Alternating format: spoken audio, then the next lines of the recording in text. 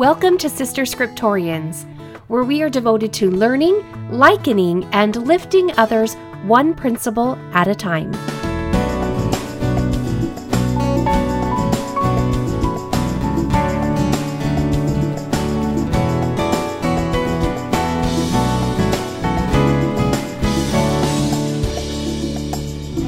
Episode 107, In the Strength of the Lord.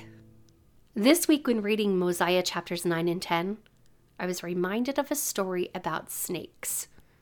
Do you remember that rugby movie that came out several years ago called Forever Strong? It's one of those motivational sports movies. And it's been a long time since I've watched it, but I remember at the end, the rugby coach, Larry Gelwicks, had some short motivational clips. And you can actually find them on YouTube now. And one of them was about snakes. Don't play with snakes. He told the story of a young player named Mike who, during the summer of his 10th grade year, went out into the garage and he saw a snake. It was a rattlesnake. It was small, but it was a rattlesnake. And Mike had handled snakes before. And he actually was able to get into the position to be able to pick the snake up and hold it below its head. And like 15-year-old boys do, he drew a crowd around to come check out the snake. The snake would open his mouth and the children in the neighborhood were able to see the fangs of the snake and the venom dripping. And it was an awesome show. This went on for about 10 to 15 minutes. It was so much fun. There were no worries, right? Mike had handled snakes before. He knew what he was doing. But then in just a moment's distraction, when Mike turned his head, the snake bit him. Mike was able to get the help that he needed, but there was something in the anti-venom medication that severely affected his body. His bones became brittle, and Mike easily got hurt out on the rugby field. And in Larry Gelwick's fashion, with his gravelly voice and a mind that you can tell is always looking for a moral of the story, he tells this conversation that he had with Mike. Wait a minute, Mike. Let me see if I've got this straight. You walked out into the garage. Yeah. You saw a snake. Yeah. It was a rattlesnake. Well, yeah. You picked it up. Yeah. You played with it. You played with a rattlesnake. Well, yeah, I had done it before. I had handled snakes before. It wasn't a problem. It bit you. Yeah. And then Larry says to Mike, Mike, how did you think this was going to turn out? How could it have turned out any way, but eventually you get bit? It's a rattlesnake. That's what rattlesnakes do. They bite people. And that's what I think of when I read the story about Zeniff and his people. Now for some housekeeping before we get started, before we dive in. Let's just clear up any confusion that's easily had at this point in the Book of Mormon. The record of Zeniff, starting in chapter 9, is the history of his people, all the way up to King Limhi. It's what Limhi had Ammon read. It gives an account of their people from the time they had left Zarahemla. And in the Institute Manual for the Book of Mormon, it points out that Mosiah chapters 9 and 10, these are Zeniff's words. Mormon didn't alter them. He didn't abridge them. These are Zeniff's words unaltered. The other chapters that follow do have Mormon's commentary and his abridgment. So chapter 9 takes us back 80 years into the past. So keep in mind it's probably around 200 BC.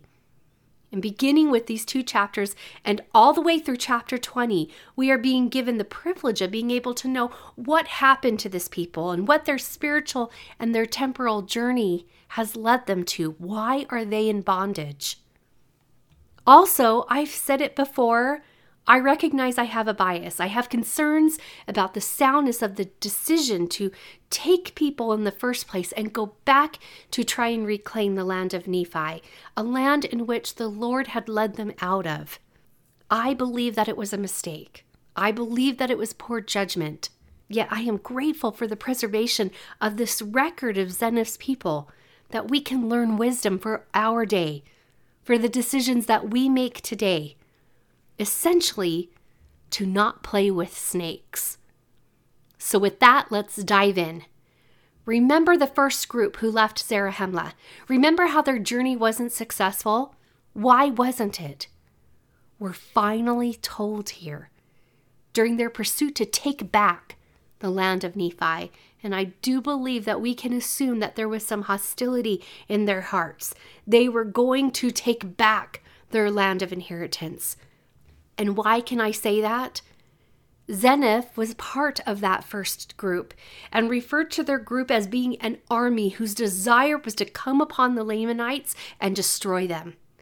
In fact, Zeniff was one of the spies that was sent out to observe the Lamanites in order to accomplish this very purpose. But you know what? Zeniff saw good in the Lamanites, and he desired that the Lamanites should not be destroyed. He suggested that they make a treaty instead. And so unwelcome was this suggestion that it caused a great contention there amongst the army, especially in the heart of the leader. Zeniff described the leader as being an austere and a bloodthirsty man. And I know that austere is a negative word, but I wasn't exactly sure of the definition, so I looked it up, and it means to be severe or strict in attitude, in manner and appearance. And it was this leader who commanded that Zeniff be put to death. Zeniff was rescued, but this rescue was in despite of much bloodshed.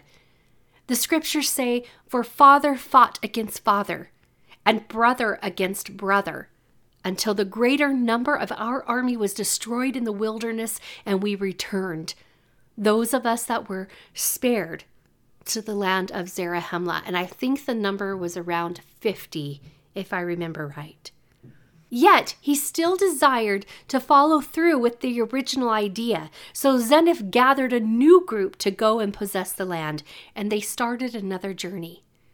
Zeniff himself describes himself as being overzealous in his desire to inherit the land of his fathers.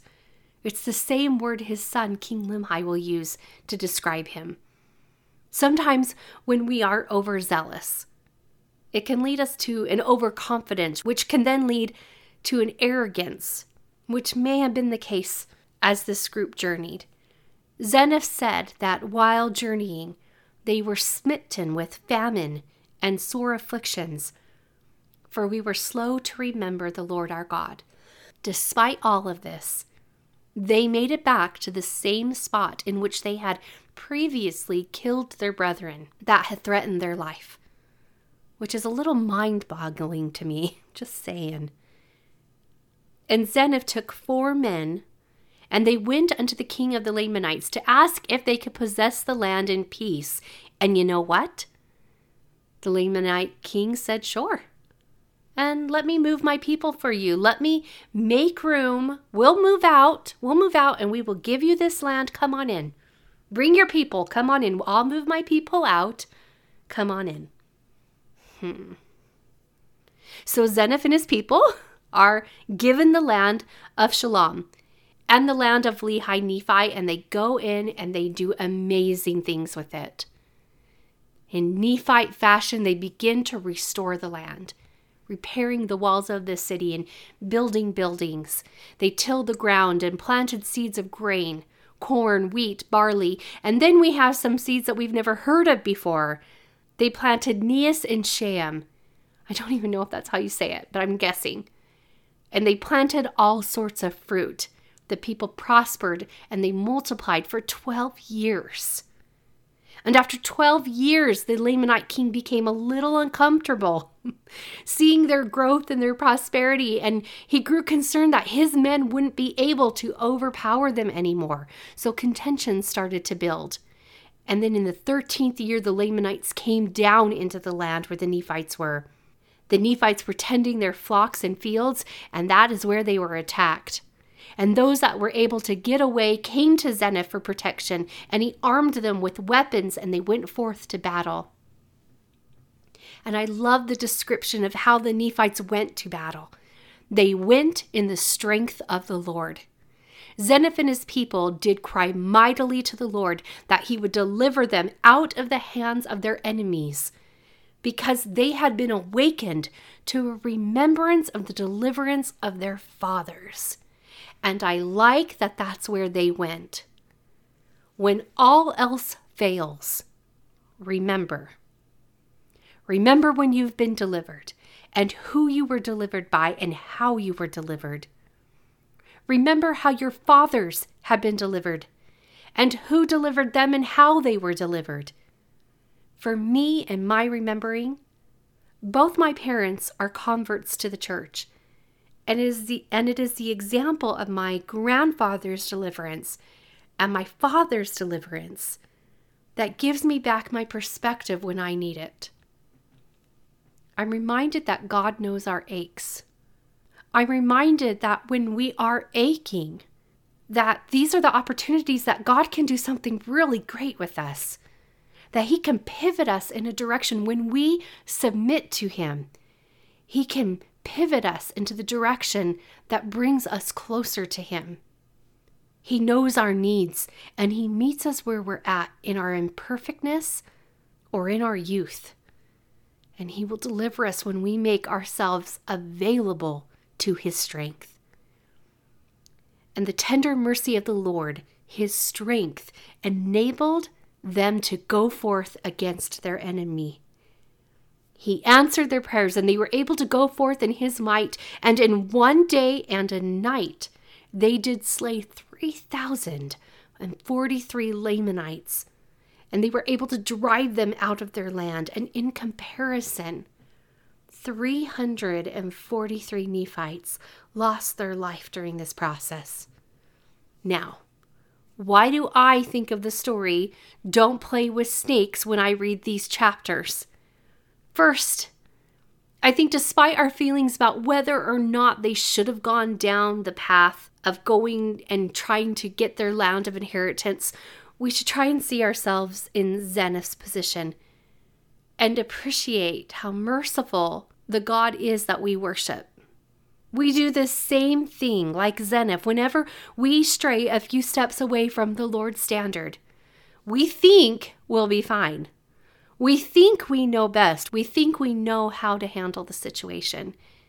Think of how this story can be applied to us when we start to separate ourselves from the Lord or from his prophet. We think we're safe.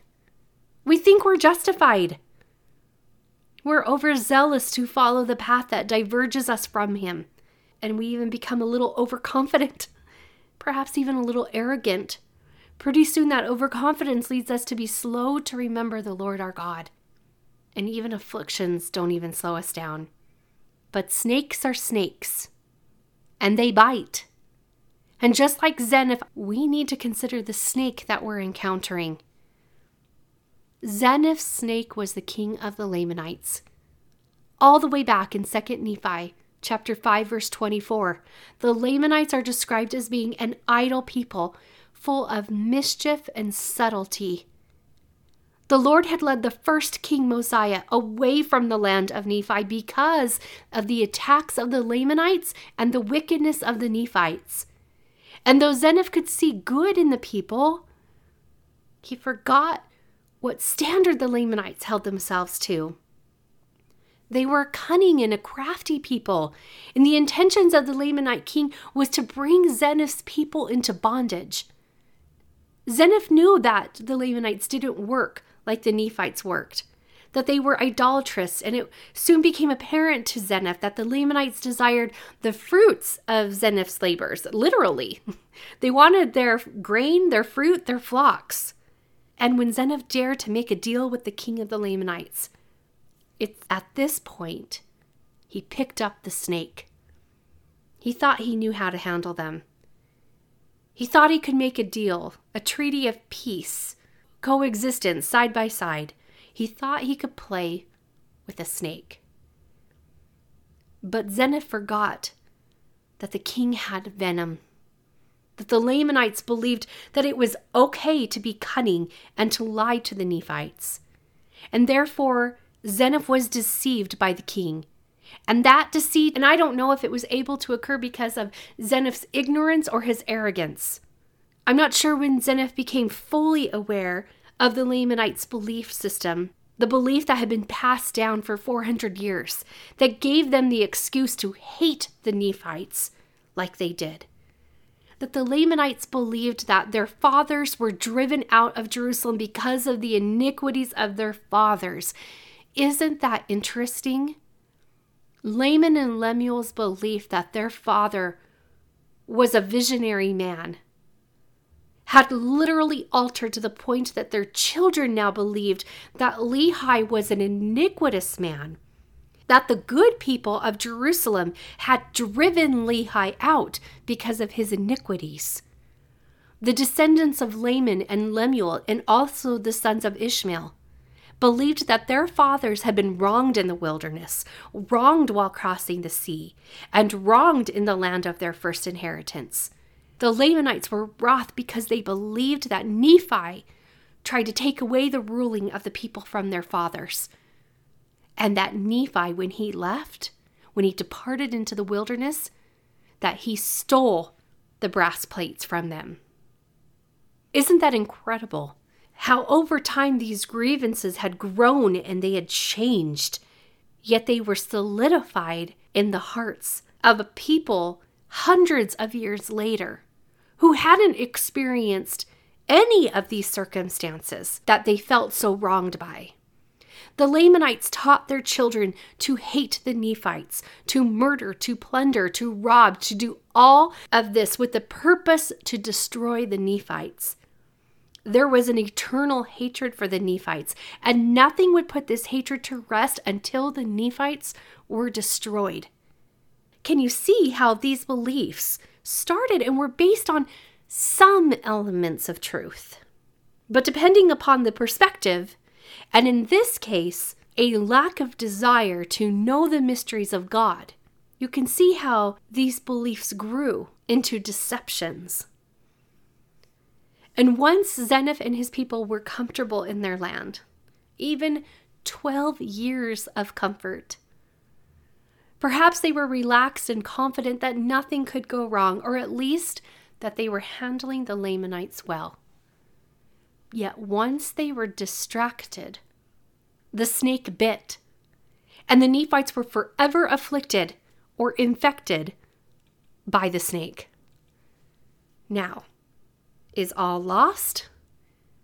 Can Zeniff and his people be forever condemned for their error? No. Just like Mike wasn't forever condemned for picking up a snake, neither are you or I forever condemned for our misjudgments and mistakes and errors that we make. So neither were the people of Zeniff. Yes, their lives were changed, and they did need to course correct. But the good news of the story is they did. They changed course and they relied upon the Lord. And according to Zeniff's record, they gave credit completely to the Lord and to his strength during the process. So for 22 years now, the Nephites lived in peace, but they prepared their defenses. They made weapons of war and they prepared for possible future battles. Zeniff placed lookout guards to protect the people and their flocks from any surprise attacks by their enemies. And also spies were sent to the land of Shemlon. That was where the Lamanites resided. And these spies observed any preparations of war that were occurring. The people continued to live their life. They tilled the ground and the women spun linen. The people prospered, but they kept their eye on the snake. Though they had been forever altered as a people by the snake, they did what they could to be strong and to prepare against any future interactions. They knew the snake was a snake now, and they no longer doubted its nature. After 22 years, King Laman dies, and his son then becomes king. And I guess the son had something to prove, because he brought his Lamanites and he came up to battle against the Nephites. And the battle was intense. The Lamanites came with their heads shaved and leather girdled about their loins. and with their weapons of war. And they were strong, but not in the strength of the Lord, because knowledge and belief in him, that hadn't been passed down. Instead, they came in their own strength, and they were strong as far as the strength of man. They came forth wild, ferocious, and bloodthirsty. But Zeniff's people met them equipped with the Lord's strength, and they drove the Lamanites out of their lands. And the numbers of the dead were not even counted because their number was too great, but the enemy was driven out, and the people of Zeniff were able to return back to their way of life, tilling the ground, tending their flocks, and prospering. So how can we move through our life relying upon the strength of the Lord? I believe the episode I did last says all we need to hear on the subject. Our prophet, seer, and revelator is intentionally directing us to seek and go forth in the strength of the Lord, to keep on the covenant path, to read the word of God, to pray and receive personal revelation, to hear him, and to attend the temple so that we can, 1, communicate more clearly with heaven, and 2, know how to rebuke the adversary from our lives. We should never believe that we can pick up and play with snakes. The snake. We should never be deceived into believing that we know how to handle close proximity to or believe we can live side by side with. The snake that we should never believe won't try and bite us as soon as we become distracted. Because that's what rattlesnakes do. They bite people. However, the goodness of the God that we serve, who is merciful, even when we mistakenly believe that we are incapable of being afflicted by the adversary, when we welcome him and at least pick him up and play with him for a while, our God, as soon as we remember and turn our hearts back to him, he blesses us with his mercy. He blesses us with his strength to go forth against our enemies and be victorious. He cleanses us when we repent so that we can be worthy vessels of his strength. And that can be anything from the enemy of unvirtuous music or thoughts, not keeping the Sabbath day holy, engaging in unchaste activities, even pornography. The strength of the Lord can help us against the snakes of addiction, or even pride, or even self-hate. The strength of the Lord is stronger than the strength of man and the wiles of the adversary. We may have gone down the wrong course, like I believe Zeniff did. Yet the Lord will meet us where we're at. He will strengthen us with his tender mercy. And through our remembrance of him and our efforts, he will make us mighty even unto the power of deliverance. It may take a while. Zeniff's people aren't quite delivered yet, but that is coming, and we must believe it is coming for us too. This week, remember the deliverance of your fathers and how you too need deliverance. Identify where you've gotten off track and get back on. See all the good that you do and identify where you can improve, how you can tap into the strength of the Lord, and then make a plan to do it. This week's Ponder Prompt is available to help you do that.